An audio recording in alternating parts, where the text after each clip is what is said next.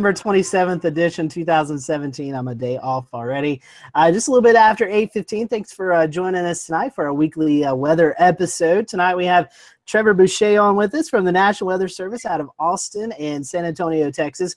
We're going to be talking about communicating with diverse populations tonight. So really interesting topic. And Trevor also won an award last week at the NWA conference. So we'll also talk about that as well. So before we do that, though, let's go over a few housekeeping rules. This is a live broadcast. So if you do have any questions or comments throughout the show, there's various ways that you can reach out to us.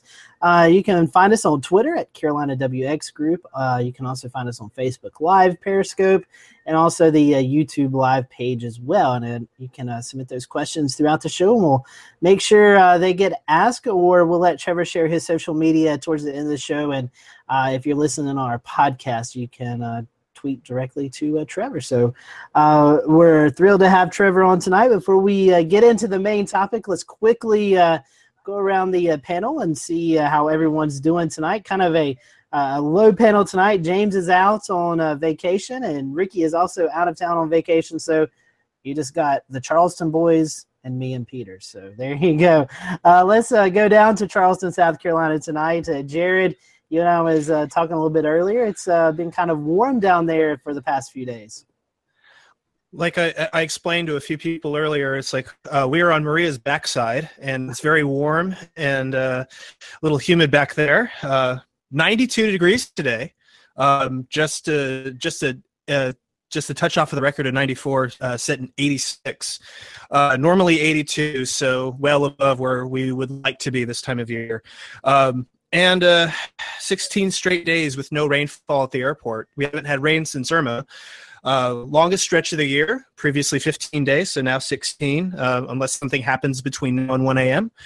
And so the only real rain we've got has been 921, so that's just a little trace of rain, but that's not measurable, so there you go. We do have a shot at rain on Friday, and then we go from sweating weather to not quite sweater weather, but a nice happy medium there, getting back into the upper 70s and low 80s for the weekend and into next week as a little wedge of high pressure builds in from the northeast. So really, really, really excited about that. One more possible day of record heat tomorrow, and then cold front. Let it all out. Back to you, Scotty.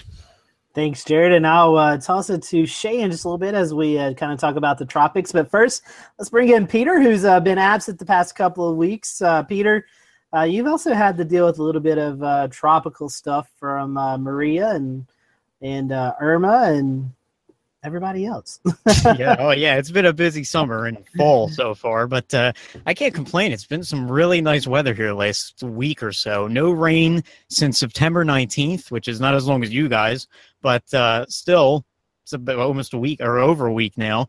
And today we had a couple of downpours popping up because we have a cold front coming through tonight, which will cool us down a bit. We've been in the 80s and 90s for much of this week, and then we'll be back to the 70s and 80s through the rest of this week into next week. But I've been seeing there could be a little ridge building in next week again, so we might be back into the 80s and 90s for highs again. So it just turned the fall last week, and it's really not feeling like it at all, especially with all this tropical stuff. But we've only had a few little clouds rolling in from Maria this week. No rain so far, and the rip currents have been really bad. I know there's been a few deaths down the Jersey Shore. So just remember to swim near your lifeguards if they're still around. And, it's not worth it catching those waves because they're pretty dangerous out there. Scotty?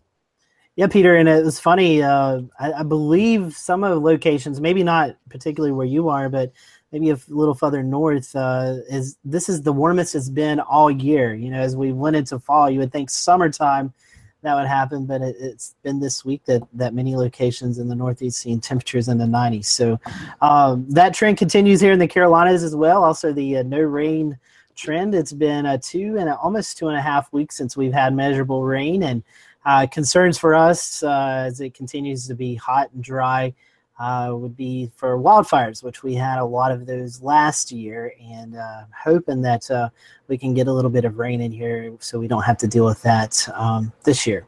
So as of that, I'm going to toss it quickly to Shay, and he can give us a rundown of the tropics, and then we'll get down into our show tonight. So Shay, handing it off to you. Thank you, Scotty.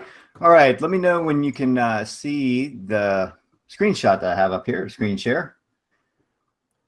Yep, Yes, you're we good. got it. Good to go. Okay, so we still have some tropical activity to discuss here. Maria off the coast of Virginia, North Carolina, winds at 75 miles per hour. It was upgraded again at 11 o'clock a.m. this morning, back to hurricane status from tropical storm. It was downgraded yesterday morning. It has a rather expansive wind field, so they're still dealing with tropical storm force winds, which keeps the tropical storm winds just offshore. The warnings just expired earlier, or I think it was around 5 o'clock p.m. today. I think some of those tropical storm warnings expired, maybe even 2 o'clock. But this storm is going to quickly move off to the east-northeast in time starting tomorrow, which will be done with Maria officially. They will probably issue their final advisories tomorrow at some point once this moves further away from the coastline. There'll still be some residual effects from flooding and storm surge.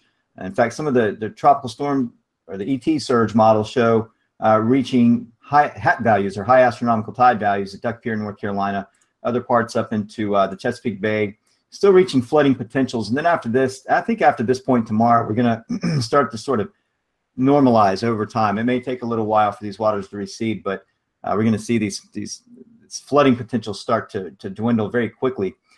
Going back to the NHC map, I want to make a quick mention about Lee. This one actually dissipated into a remnant low and then came back. And this is like the little engine that could. And now it's a major hurricane, or major Category 3 hurricane. Let me see if I can find the imagery for it. And this is a very, very small storm. I don't want to put too much time into this, but you can see how very, very small it is. You could fit, I think someone did the numbers the other day, inside of Maria. You could fit about 8 of these inside of Maria. And very small, but a very robust eye. It's not going to affect anybody, but it just goes to show in this area of the Atlantic that the waters are still warm enough to support this type of storm. And it's getting fairly close to Bermuda, but we think this is going to take more of a north track starting tomorrow and then head off to the northeast.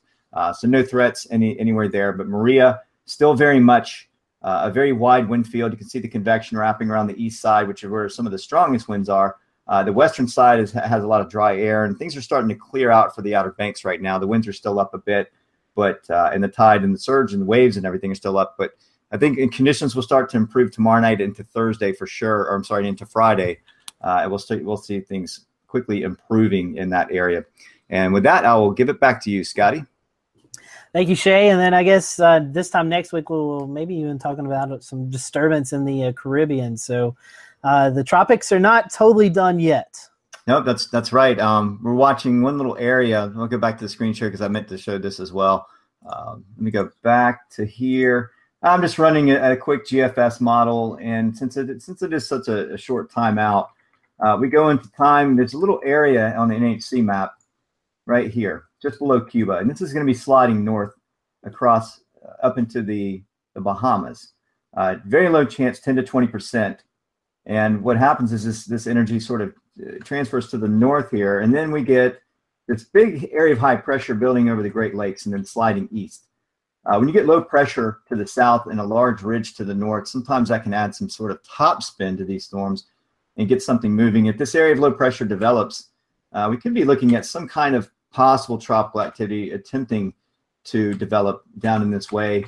GFS doesn't make much of it. It looks like just a rather strong coastal low is about it with that high pressure up top. But just an area we need to watch. You know, we still have 64 days left in the hurricane season. So, you know, we're not out of the woods and we still have warm water all around. I think the areas where Jose and Maria have gone through have now cooled significantly, but the Caribbean is very, very warm. It's very ripe.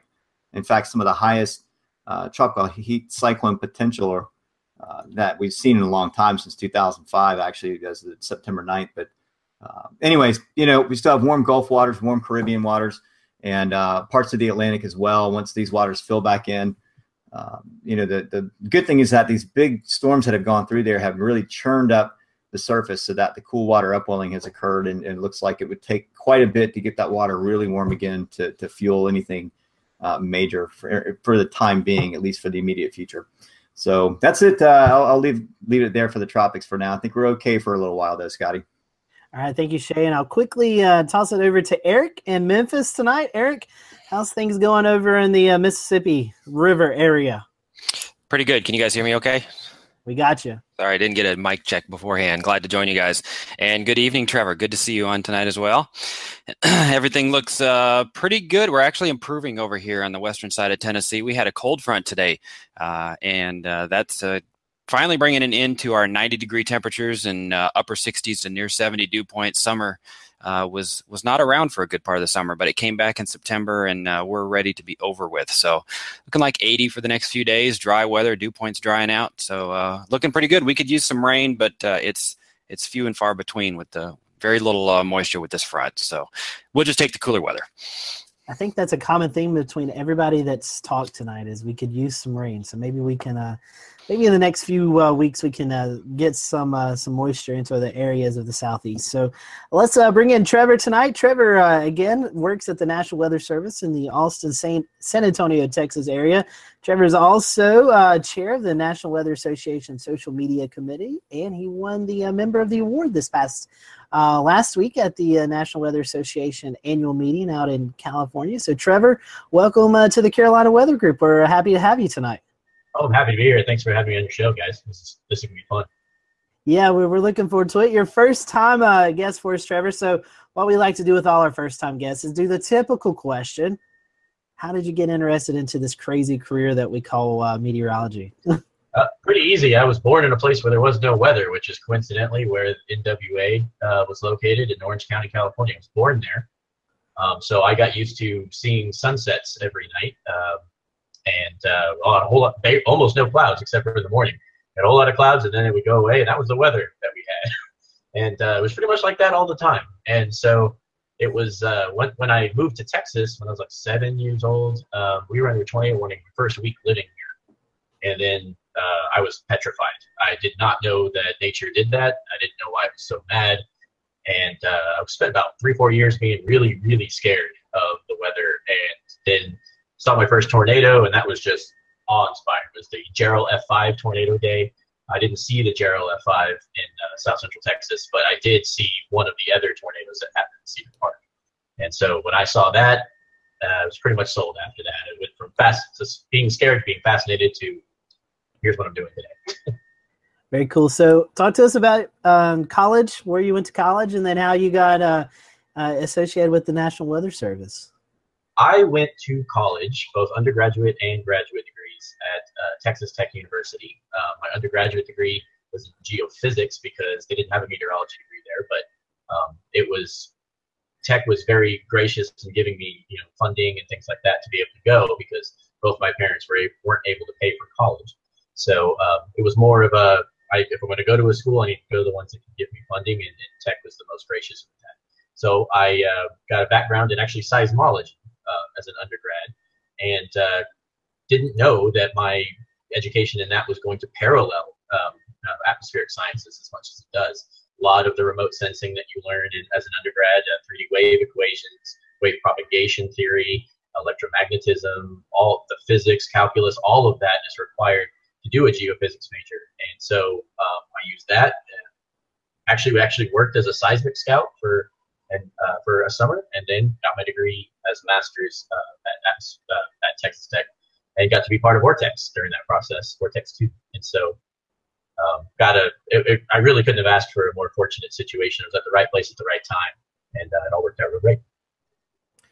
Very cool. So being at the National Weather Service, you've been kind of one of the pioneers of bringing social media to light to a lot of people. So as we talk tonight about communicating with different populations and diverse crowds, what inspired you to want to focus on social media, and then how to get the word out? Normally people get their weather information through weather radio or the broadcast meteorologist. But social media has taken over in so many aspects. What made you want to focus on that and get the word out to different populations? A combination of things. Again, kind of the right place at the right time. I came into the Weather Service January 2011, and it was right about that time that the Weather Service adopted both Facebook and Twitter. And I wasn't even involved on Twitter around in 2011. I believe I joined the next year in 2012. And so I kind of had to learn it because the office I was at in Nashville at the time, I didn't really know much about how to make it work. And I had an opportunity to be a focal point or a program leader as an intern, and you don't always get an opportunity to do that or get to choose one. And so I did a lot of research on how Facebook works and how to make it a good communication tool. I did a lot of research with advertisers, and was able to at least come up with a local strategy. And then it was really just kind of asking around after that. It was, hey, how are you guys using it in this office? How are you guys using it? Picking up some ideas and kind of putting them together. And fast forward 5-6 years later, and it's graphics generation. It's trying to stay on top of all the changes for social media. It's been more of a necessity than anything else. And so the more and more you see the iterations of how social media evolves, the more you evolve and how you're able to communicate those things. And I've learned quite a bit about how to just communicate all together just by seeing how people do so on social media. It would help if I'd unmute my microphone. So let's talk a little bit about that. You're talking about graphics, and you do a lot of work with the deaf population, and some of those graphics that all of us are notorious for, something like When Thunder Roars, Go Indoors, and things like that. How successful are those, and then how can we improve on those, as not everybody is able to hear or maybe not able to see things? Talk to us a little bit about that and how your studies have shown how we need to use multiple ways to communicate with people. Yeah, I think that in the weather community altogether, we spend a lot of time trying to figure out what would be best for the group or what would be best for everyone to understand. And that makes sense. I mean, logically, you're trying to you're trying to come up with a solution for a graphic, whether it's for hurricanes or whether it's for tornadoes or whether it's for severe weather outlooks or whatever it is. You're trying to come up with something that the majority of everybody can understand. And when you put these together, you're generating it so that you can understand it. And you forget a lot of things that you take for granted. For instance, not being able to see. That's a great example. How would you generate a graphic for somebody that can't see? And then you start to go, well, I'm thinking about this all wrong. I need to think about how a message can be received in every way, not just visually. And then when if you take the deaf and hard of hearing as an example, why would that change how you interpret what would be on a graphic? And I had a minor in deaf culture to go along with my major, and that was just sort of something I wanted to do because I had a general interest in it, sort of a hobby. And when I came in, I started to understand, especially being experienced in the deaf culture, that when people were born deaf, that they didn't learn to read phonetically like people that are hearing. So think about when you had said, When Thunder Roars, Go Indoors. Obviously, that's not a great slogan for the deaf population. But as you think about why, beyond the fact that it's asking you to listen for thunder, it also rhymes. And if you're somebody who's deaf, then that convention doesn't make a lot of sense, because what a rhyme is just a word that sounds like another word. And so why it rings to us, why it's so catchy, is not something that's even effective in the fully functionally deaf community. And so it makes you revisit all of your graphics. Should I be putting text on there at all if I can avoid it? What kind of common words that are also translatable that have a sign, that's something that they would learn, because a sign equals a concept that they would understand. So you can explain all sorts of complex things in ASL, but not every sign in English or every English word has a sign. And so I think about that now when I generate any graphic or put out some sort of tweet or something like that. So obviously I'm a little biased on the deaf side, being involved in the culture, but I'm learning things about color blindness. Even I think it was yesterday, I made a tweet and said, this graphic is fantastic. Look, it's real simple and you can understand it in 10 seconds. And then one of my colleagues, Matt Bolton, who educates me every day, he said, except if you're colorblind. And then he pointed out, if you had a red-green colorblindness, how difficult it is to look at that same graphic. And so I learn about these things and these challenges every day. And the more I learn about it, the more I realize how much more work we can do. Trevor, you mentioned the deaf community as being kind of the first area you started kind of exploring. Where did that did you have something that draws you to that particular community, or what led you there first? It's actually a funny story. In high school, I met a girl, and I thought she was pretty, and I couldn't talk to her because she was deaf. I didn't know how to speak to her. So while I was in 7th grade at the time, and that was when you started getting into whether you're going to take a foreign language. And so I was like, I like that girl. She's pretty. And so I decided instead of taking Spanish, I would take sign language so I could learn how to talk to her, so at least say hi. Well, only to find out that hi is just hi. I could have done that without learning sign. But in that process of taking sign, we had to go to the Texas School for the Deaf for a mandatory field trip both semesters.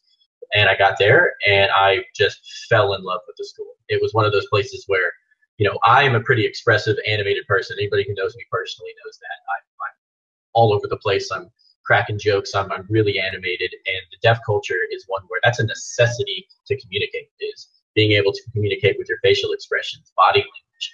Almost all of the language is built in the non-vocabulary.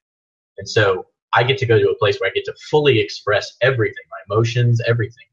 And it's really kind of liberating to be in that culture and see what it's like. And to realize you can have much more, I would say even more so, of a rich language, because you have that other element, that emotional element to it. And from that point forward, I was like, I'm hooked. I would like to keep being a part of this culture. And I never really put one and one together that I could also do something for the community as it pertains to my interests. And so it's one of those things I'm learning now when I'm talking to new people that are trying to figure out how to make their niche in the weather community. It's like, think about your hobby. It happened for me. Think about how the weather impacts everything. So if you can figure out a way to make that hobby get the weather involved in that, you're just gonna have fun. And that's what I get to do now when I work with the deaf and hard of hearing. I get to learn a language, and I get to have fun while I'm also still doing what I love to do. So we have what Weather Ready ambassadors, which is a great plug. The Carolina Weather Group is one of them. But how do you work with maybe companies or organizations and maybe come together so both of your forces can come together and help this big community that folks, everyday broadcast meteorologists may not think about, hey, I need to reach out to this population or that population. Yeah, that's a great point too, because the Texas School for the Deaf and now Gallaudet University, Washington, D.C., it's the National University for the Deaf and Hard of Hearing. They're both Weather Radio Nation ambassadors, and that's not a coincidence. We came out we asked them if they would like to be Weather Radio Nation ambassador, mostly because we really could use their help. And it's not something where we go, okay, well, it would be great if you were. This is a partnership. This is an agreement between the weather community and these institutions to continue to try to make their communities resilient. That doesn't mean make the entire country resilient. Weather Radio Nation, sometimes people think that means that, okay, well, Gallaudet now has to do stuff for the entire country. Well, not necessarily. It might just be they have a population of people they serve. So how can we fit weather preparedness and safety messaging and all sorts of things like that into the community that the hearing weather community doesn't know how to do? So they have resources, they have education, they have things awareness that we didn't know about. I mean, I've learned just partnering with these institutions like the Texas School for the Deaf, for instance. I've learned so much about how to approach the population when I already thought I did. And so just having that back and forth, having an open dialogue, and having that partnership is absolutely essential if you're going to truly do the Weather Radio Nation, because you can't get Weather Radio Nation concepts to the entire country without diving into these sub cultures and the categories that these exist in. So if you're going to just try to blanket the entire country, you're not going to be successful. Not everybody's going to hear this. But if you truly get down into the weeds, get into the community level with these things, you actually end up seeing a whole bunch of different returns on your investment. And that's one of the really exciting things about working with this community, is that they've taken the See a Flash Dash sign and they've actually implemented it on campus. That to me makes me think that I've done one thing right. And so if that was my contribution, then I feel like I was at least a part of the Weather Radio Nation. And I think that's what it's all about. So Trevor, you and I talked a little bit last night about outreach and how the Weather Service is physically going out and speaking with the public.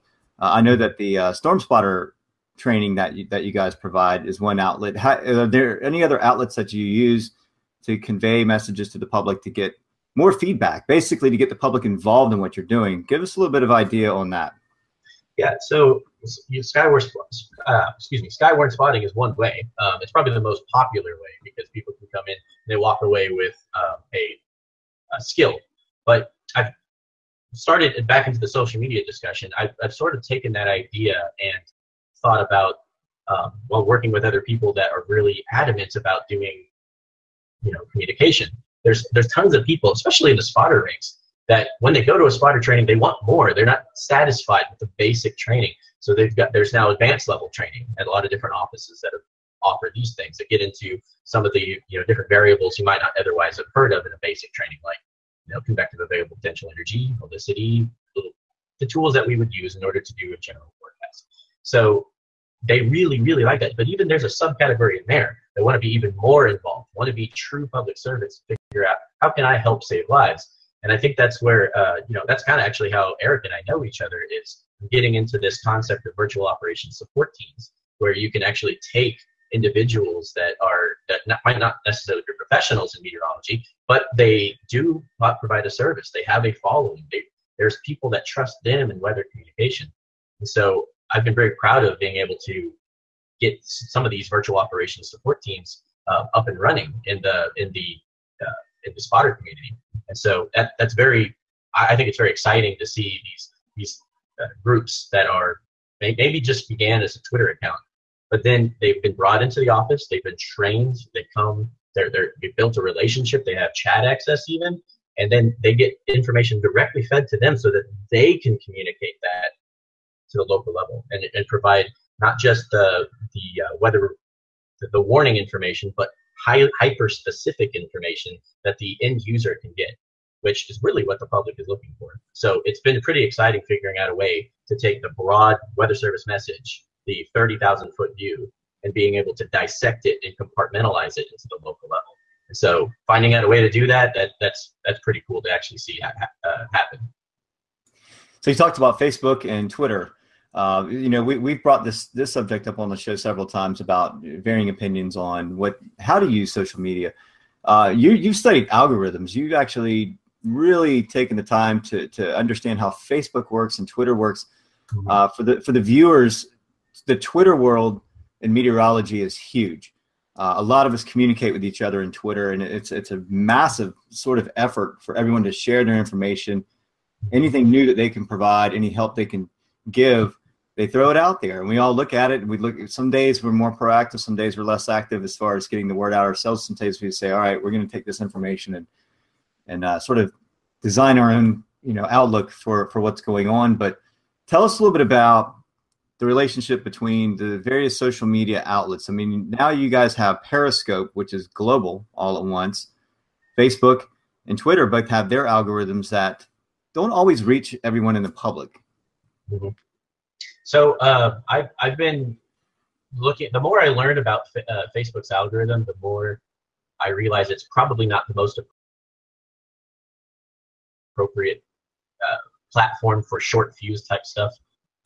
I've used an analogy in previous talks that I've done on social media that Facebook's like a billboard. It's something that you throw. Let's take the analogy of a pool party. If you were to go to a pool party, you see the flyer of whoever's hosting it up on the billboard, and it's got the information that you need about when you need to be there. It says what you're supposed to bring, the directions on how to get there, and who's coming. So all the details that you need pertaining to that one event. But Twitter is the actual party itself. That's the conversations taking place. That's where you went on that Saturday. You didn't go back to Facebook up to the billboard and on the day of the party and go, oh, where is everybody? Because that's where the information is being pinned up to. But over here on Twitter, that's where the conversations are taking place. That's where the interactions are taking place. That's the party. So it's not a coincidence that there seems to be a shift when you go from preparedness and forecast information on Facebook to Twitter, defining almost all of the conversation while the event's taking place. Now, I should say that it's a little outdated of an analogy because Facebook Live sort of breaks through the rules. And so Facebook Live now doesn't really follow the typical algorithm rule. And once you start broadcasting, it sends notifications to you that, hey, somebody's broadcasting right now. So in the weather community, this is extremely useful because now all of a sudden you have a way to navigate through the algorithm and get the information that needs to be said now to you now. That's the whole point. And so it's been very helpful, but I have to keep putting on my deaf and hard of hearing hat and then sit here and go, where's the caption? Where's the population that's able to use that? It's highly effective, but is it effective for everyone?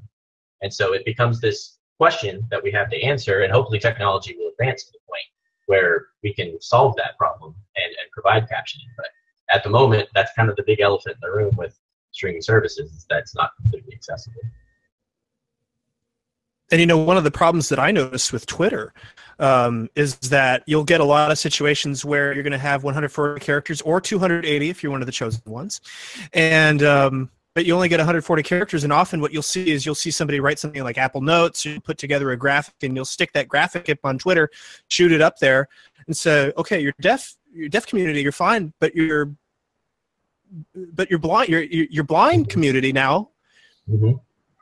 There's no screen reader that can get at that. They're not that good. And so Twitter has this hidden option to do alternative text, but it's hidden. Not every client supports it, and it's very inconvenient to get that in there. So I think it's definitely a double-edged sword as far as that goes.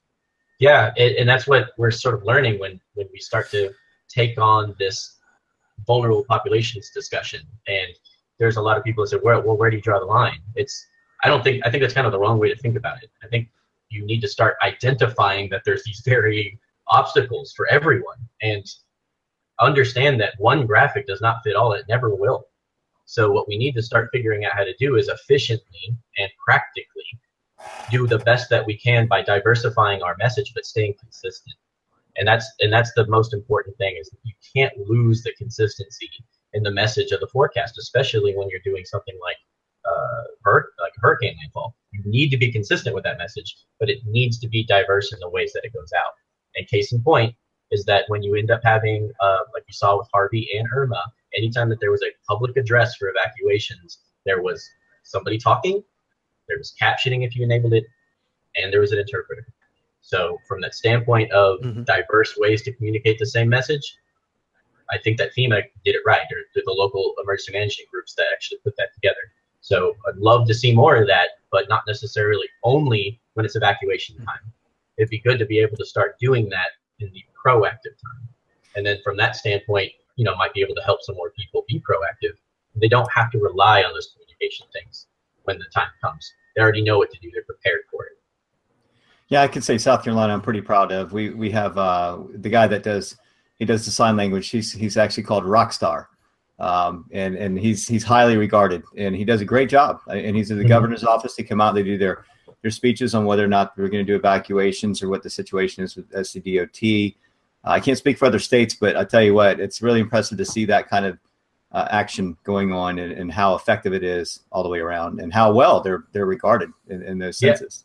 I think one of the coolest things is I was sitting in our office watching both cases, both in Harvey and Irma, when they were doing their addresses. And I remember getting in conversation, a lot of my coworkers know that I know some science. So they're always like, what's he saying up there? Like, well, he's saying what the person's saying. So, I mean, it's the same. They're just interpreting for what you're hearing right now, remember? So it's always funny to hear about that. But the other thing is that they're like, wow, he's really concerned. Apparently, it's really serious, whatever you're signing about. I'm like, yeah, I know. Isn't that cool? How you can convey seriousness without even understanding the language that's being said or that's being assigned there. So I mean, like it's fascinating how effective a really good interpreter can be, because they're conveying so much more than just the words. They're conveying the seriousness of the event.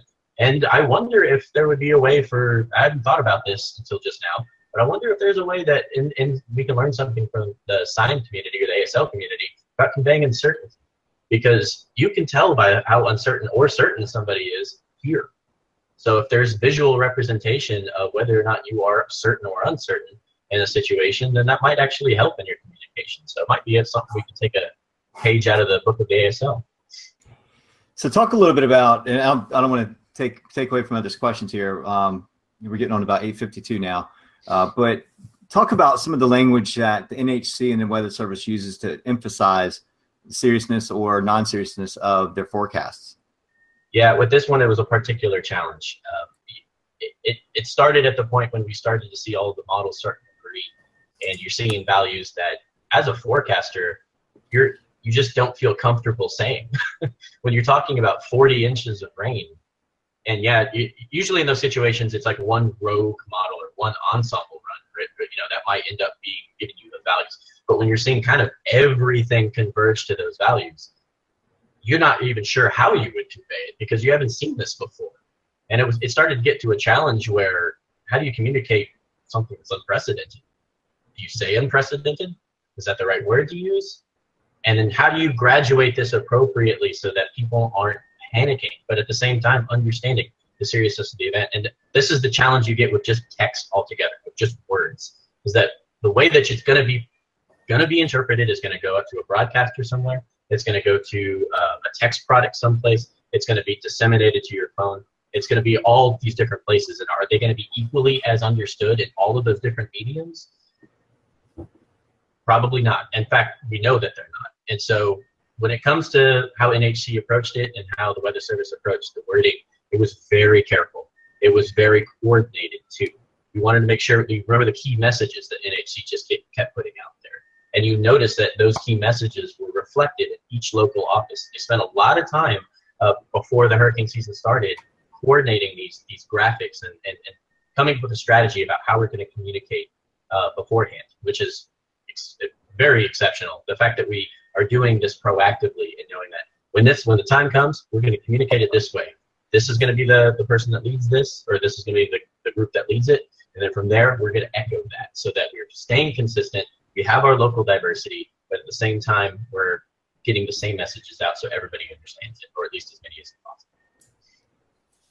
Yeah. So speaking of the unprecedented and the types of language you use, I mean, you're even with this instance, you're even getting to a way of how the graphics are being depicted. You're changing color scales that didn't exist, the precipitation total color scales, because it wasn't fathomed that you would have this kind of an event that would require you to do that. So I thought that was really interesting too, and a nice pivot, I think, by the Weather Service to recognize that and not just put out something that's all pink because everything was over 16 inches or whatever that might be. Yeah. So I wanted to ask you also about just to pivot a little bit on one other diverse population that I think in many cases is vulnerable as well, and I know you deal with it down there in San Antonio, and that's Hispanics.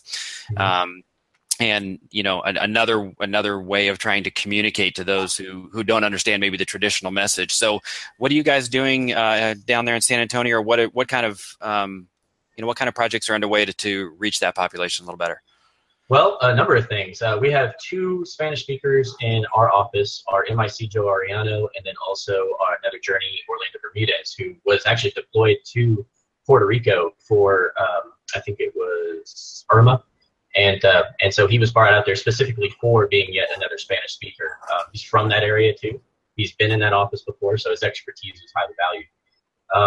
And so what we're doing in the local level, we share a border with Mexico. We go all the way up to Del Rio, to the Rio Grande. So we have a large population of folks that are Spanish speakers and that use our products. So some of the things that Orlando has done is he's actually gone out and done school talks totally in Spanish. He's done all sorts of outreach. He's actually done partnerships with Univision and Telemundo on broadcast, basically an IWT with the Spanish broadcasters in our area and statewide. So there's been plenty of outreach from our office, but recently we've actually adopted, again, the virtual operations support team concept within the Weather Service, and a team called MAS, which is Multimedia Assistance in Spanish. And so for offices that may not have Spanish speakers, we have gotten together with volunteers throughout the southern region of Spanish speakers and all sorts of different offices, not necessarily just the ones that are bordering with a Hispanic country. So they've all gotten together. There's a team of them now. I think there's 10, 15 of them. And what they do is they get activated. So in the case of Irma, we activated this team that were able to translate the messaging, the graphics, all of this on the fly for the offices that don't have that capability. And so they were able to end up pushing out Spanish language graphics and tweets and Facebook messages and everything, because this team was able to help remotely from other places. And I think that's really cool that we're able to sort of innovate within the working paradigm that we have to so that somebody in like Amarillo or El Paso is able to lend a hand when Irma's making landfall. That's really pretty cool. Phenomenal. Great work. Our buddy Will from Nash Severe Weather is watching tonight, and he says he really likes your spinning helmet there, Trevor. Oh, yeah. That's the Texas Tech. That's the playing Oklahoma State this weekend, but that's the helmet that floats on a magnet, so it just always perpetually spins, which is, my brother got me that for Christmas, and I thought it was one of the coolest gifts I've ever gotten. So anytime I do a show, I try to put that back there so people will be like, hey, what's that? I'll be like, Tech. My question is, I know we were talking about Harvey. Just a quick perspective from your office. I mean, I know you guys wasn't directly there on the coast and didn't see the big storm surge and the wind and stuff, but you did see some rain in your area. So talk to us quickly about the preparation going into that week and what you guys experienced. Is I think you're pulling some 12-hour shifts day after day after day. Yeah, we did. It was one of those times where I was thinking, okay, I wonder if I'll be here long enough to see an actual major landfalling hurricane. And I did. And it was new for me, very new experience. I came from, my two previous offices were Lubbock and Nashville, so both of which are not coastal offices. So when I approached it, I came in, trained. I had the training, but I have yet to have to ever put it into practice. So there was a lot of learning while you're there. But our office was in a unique position because we had a role in both Harvey and Irma. We were, for Harvey, we were the backup office for Corpus, and there was a very real opportunity for us to have to back them up because they're taking on the eye wall, basically, of Harvey. So there was a real chance. In fact, there was a short period of time where we were getting spun up to back them up. And so we were ready to go. And while we were staffed up and ready to go, we also had flash flood warnings and river floods that were going on in our CWA. So we had to be not only ready to take care of the stuff that's going on in our area, but we had to be ready to take on everything going on in Corpus at the same time. So talking about being on edge, we were ready to go, but that was going to be a challenge if we had to do it. But luckily, Corpus was able to keep themselves going. They're on generator power, and they were barely hanging on, but they persevered through it. And they were able to do the job that they did, which was outstanding. I'm very glad we weren't put in a position where we had to do that, but it was very interesting. And then with Irma, we ended up having to go through quaternary backup, which we backed up Key West. So we've never had to do that before. So we had just got done with having to go through Harvey, and we were very sophisticated in our backup thanks to our team, Aaron Treadway, John Sullivan, Jason Runyon, and Nick Hampshire. They spun up a backup office and got us ready to do Key West. So as far as, we may not have taken a direct hit on either case, but we were involved with both, so we're just as tired. We didn't get personally affected, but we were on and ready to go for both cases. I was going to say that. I was wanting to see if you was going to comment about backing up the Key West office. And talk maybe a little bit about, you don't necessarily know the area of Key West. I mean, you may have visited and things like that, but don't know the ins and outs. Well, did that present any difficulty, or is it just kind of, not say smooth sailing, but kind of just like you would be doing it in your regular office? It's not like doing it in your regular office, no. There's a lot of things you kind of have to learn on the fly. When we do backups for Corpus, we actually do a primary, secondary, and tertiary office. So we do routine practice backups for them on regular weather days and sometimes low-end weather days so that we can understand, go through the motions and the nomology and, call partners even and go through doing this. We didn't get a chance to do that with Key West because we only spun up a couple of days before.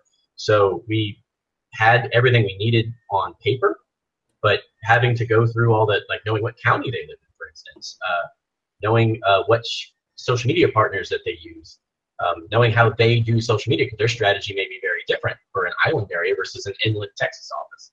So we had to learn a lot on the fly. And what we also had to learn is how to communicate and message for another office post a catastrophe. So that was something that there's really not that much, there's not guidance for. There's not like a way to, be, okay, we go to page this and this is how you deal with the situation. it's something we learned and we're going to continue learning with. We're having our hot washes and post-event discussions as it is right now about what did we learn, how can we do this better, and while we succeeded in this and making sure that everything happened and everything got done, there's certainly ways that we can improve, and that's what we're really interested in doing now. And now that we don't have the hurricanes to deal with, how can we do this forward? How can we make this better? How can we make this easier and more efficient? So it's a little bit after 9 o'clock. If you are watching here at the Carolina Weather Group, we have Trevor Boucher on from the National Weather Service in Austin and San Antonio, Texas. We've been talking about how to communicate with a diverse population. So if you're just now joining us, make sure that you tune in on our YouTube or listen to the podcast. But now I want to kind of transition into, Trevor, you are associated with the NWA. You're a social media committee member. But you also was awarded the Member of the Year last week. Talk to us a little bit about that and how much of an honor that is to be recognized by your peers. Yeah, I'm glad you asked because I'll tell you how I felt when that happened. In fact, some people are still making fun of me for it because I was doing the Facebook Live for the awards, and you can still see this on Facebook, on the NWA's Facebook page. And I'm sitting right behind the phone, and I'm trying to get a good angle of the people shaking hands and everything. And the luncheon's about 2 hours, so you go through a lot of announcements, you go through all the awards, and I'm sitting there thinking, one of these days, I'm going to do something that gets me up on that stage that somebody, recognizes me for. I've only been in a professional meteorologist for 5 or 6 years, so to think that I have done something that warrants.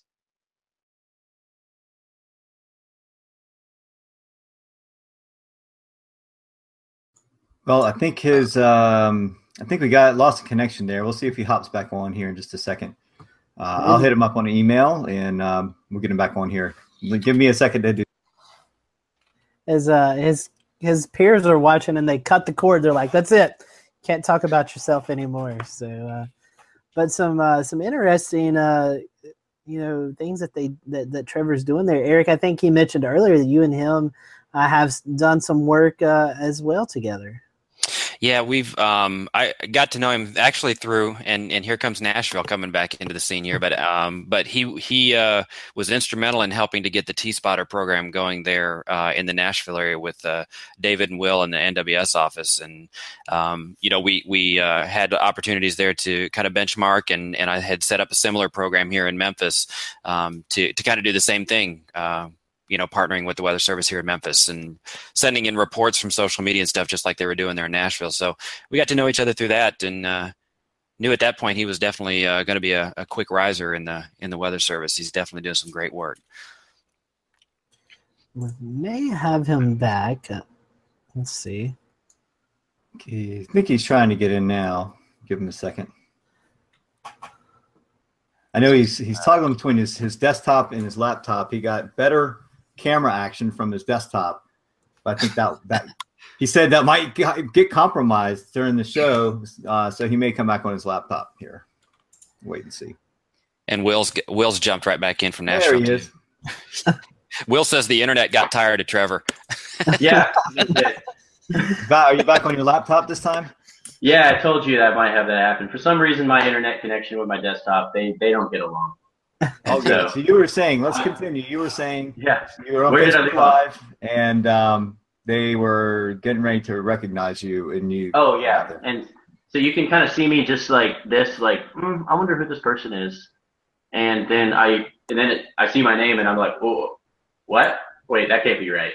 Like, what did I do? And I had this thought, and I've been thinking about it ever since, that I have literally just went through a whole week of meteorologists that I wish that I had the clarity that they do. I wish that I had the competency that they do with seeing all the work that they're doing. I'm just blown away by seeing that people are able to quantifiably prove.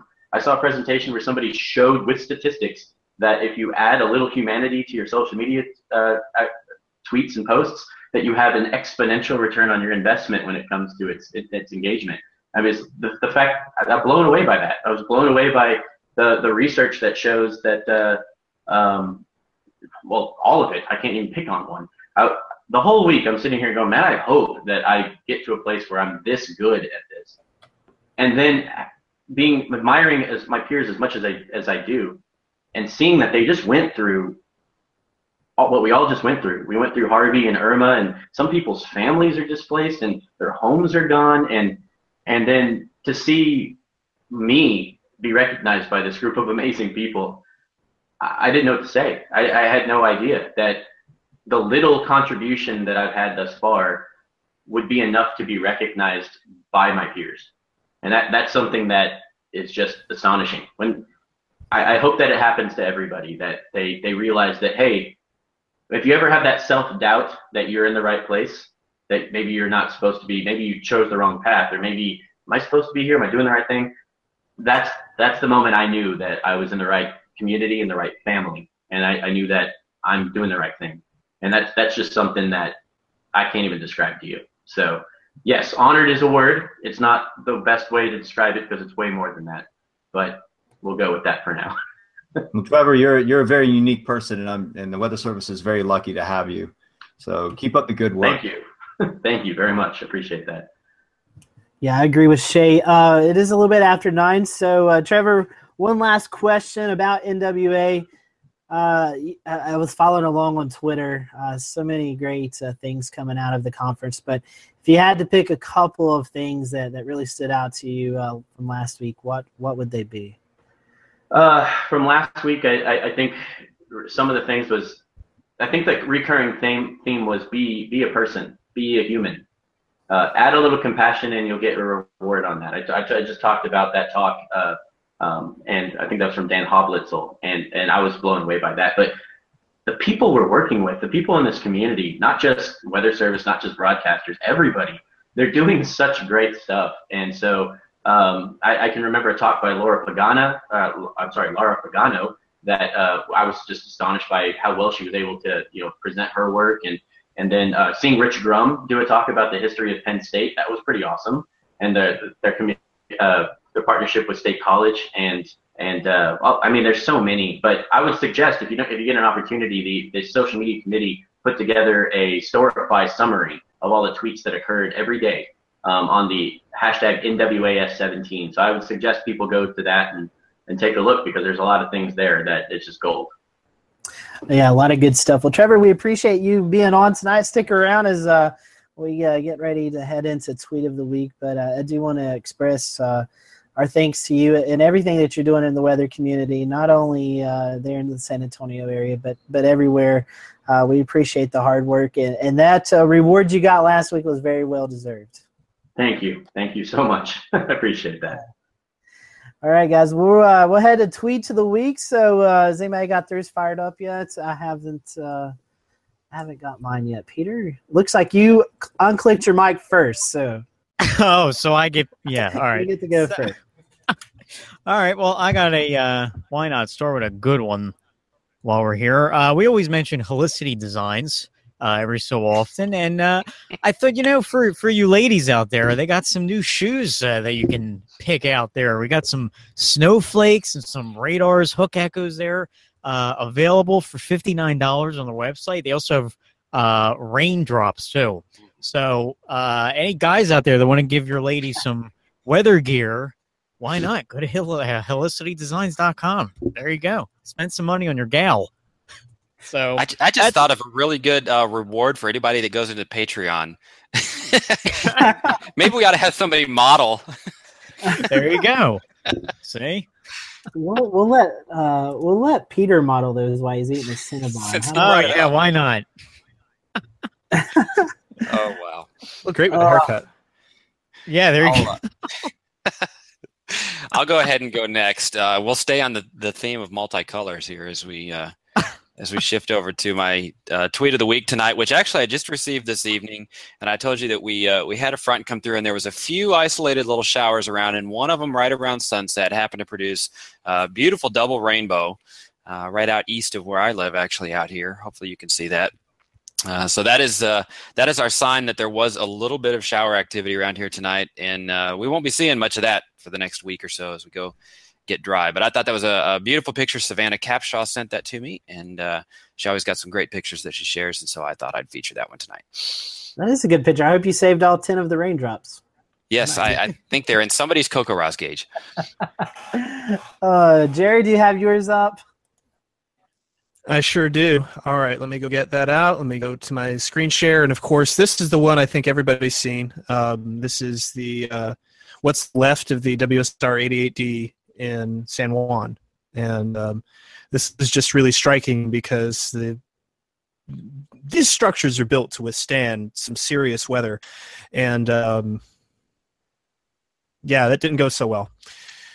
So there was a radome there at one point. There was an antenna there at one point, and now there isn't. They're going to be out of the WSR 88D coverage for a few months. Obviously not the most pressing concern given the other things that are going on as Puerto Rico tries to recover from Maria. But, yeah, I just thought that was just really striking to demonstrate the power of this really just catastrophic situation that is unfolding on the island there. So I'll toss it back to you guys, and maybe we can have a little less of a downer for the next tweet of the week. Shane? Well, I guess I'll go and I hate to be a downer, but I had this one ready to go. Puerto Rico, a lot of talk about Puerto Rico and what's going on there, but don't forget there's other islands that really got hammered hard. Dominica was the first one that got hit by Maria as it rapidly intensified to Category 5 right over the island. The eye went right overhead and absolutely just decimated this island. There's no communications there. This one cause, DominicaUnited.com, is one organization that's committed to helping. That came to me from a contact of mine, Marlon Peter Moreau, on that island. So thank you if you're watching out there. They have some cell signal. I'm not sure. They use WhatsApp and some other various forms of communication. I think satellite phones is one of them. But, don't forget these folks in Dominica and also St. Croix. They got hit really, really hard by Category 5 Maria as well before Puerto Rico. So, just if you're wanting to help, I'm not sure. I know American Red Cross is one, but this is just one outlet to check out if you want to make a difference in one of these islands that was hit very hard, that is in an actual, in some cases, worse position than Puerto Rico. You can reach out to them there. That's it for me, Scotty. Back to you. All right, well, I'm going to stick with the hurricane theme. Let me get my screen share going here. And this is from the Weather Channel. This was tweeted out earlier today. Sean Reynolds retweeted it, and I retweeted him. But this is basically a hurricane timeline for the month of September here in the year 2017. There's not been a day yet in the month of September that there's not been a hurricane somewhere out in the Atlantic Basin. As you can see, it started with Irma back on August 31st, September 1st, and even through today, right now on September 27th, Hurricane Lee is out in the Atlantic. So it looks like if Lee maintains its intensity for the next day or two, we may see a hurricane every day for the entire month of September. So it's hard to believe. We've talked about on our show here several years leading up to that. It's been really quiet in the tropics, and that has been definitely not the story this year. It's been a very active tropic season. So, Trevor, I know we talked a little bit earlier. Do you have a tweet of the week you'd like to share? Oh, you're on mute, Trevor. Whoopsies. So I said that I was going to cheat and do a whole hashtag, which I still will. But I want to point out one specific one. So let me do my screen sharing here and show you what I mean. There is this. Are you seeing my tweet now? Yes, we got it. Okay. This is from Courtney Oberfeld, who is one of the social media committee members. But I just wanted to give a shout out to my committee for covering the NWAS 17 meeting. And it was just mind blowing the amount of the teamwork that we were able to do. Courtney, Morgan, Matt, Brian, Frank, Jeremy. I'm wearing Snapchat glasses in this picture, but down on the computer there, you can actually see Hannah and Elise and Pat that were able to help out remotely. So they were actually remotely supporting the conference, answering questions, doing Storify projects, the whole 9 yards. So if you have an opportunity if you're interested in being on a committee with the NWA, just go to nwas.org and find which one you like and ask, because you never know what you might be able to help out with the overall weather community. That's cool. Like Frank Alsheimer, he's here from Charleston. He's back over in Columbia. Did you say Snapchat glasses? I did say Snapchat glasses. They're called Snapchat spectacles. And it was really cool. It's essentially like having a GoPro on your face, except that you get 10-second videos and they're on Snapchat. So the really cool thing is that the perspective never changes either. So you can like rotate it around and it stays level. And so you can either do vertical or you can do horizontal, but the perspective is the same. So I was walking around through posters and during the breaks and even some of the talks and just kind of giving my experience walking through the conference. So it was really kind of a unique perspective to be able to do that for the conference as well. And that's why he's the chair of the social media committee. You know, every show that we do, I think in the past couple of months, Shay has talked about Snapchat. So Shay, I think we need to get you on Snapchat. I know, right? Well, you know, my go-to here, Rob Fowler, for that.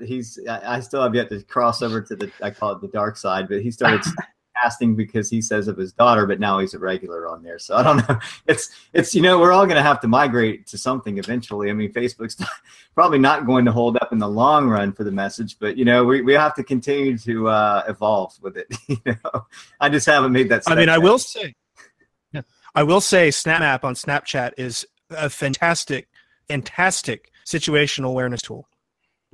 It is amazing how much intel one can glean. I know Tim Ballisti used to be at the Weather Channel. You know, he was talking about SnapMap a lot around Puerto Rico during Maria and Dominica during Maria. I used it here. I used it during Irma here, and I was able to find a lot of inland flooding. And I put it in the chat room, and they called me, and they were like, "Yeah, we can't use this operationally, but what are you seeing?" And so. Yeah.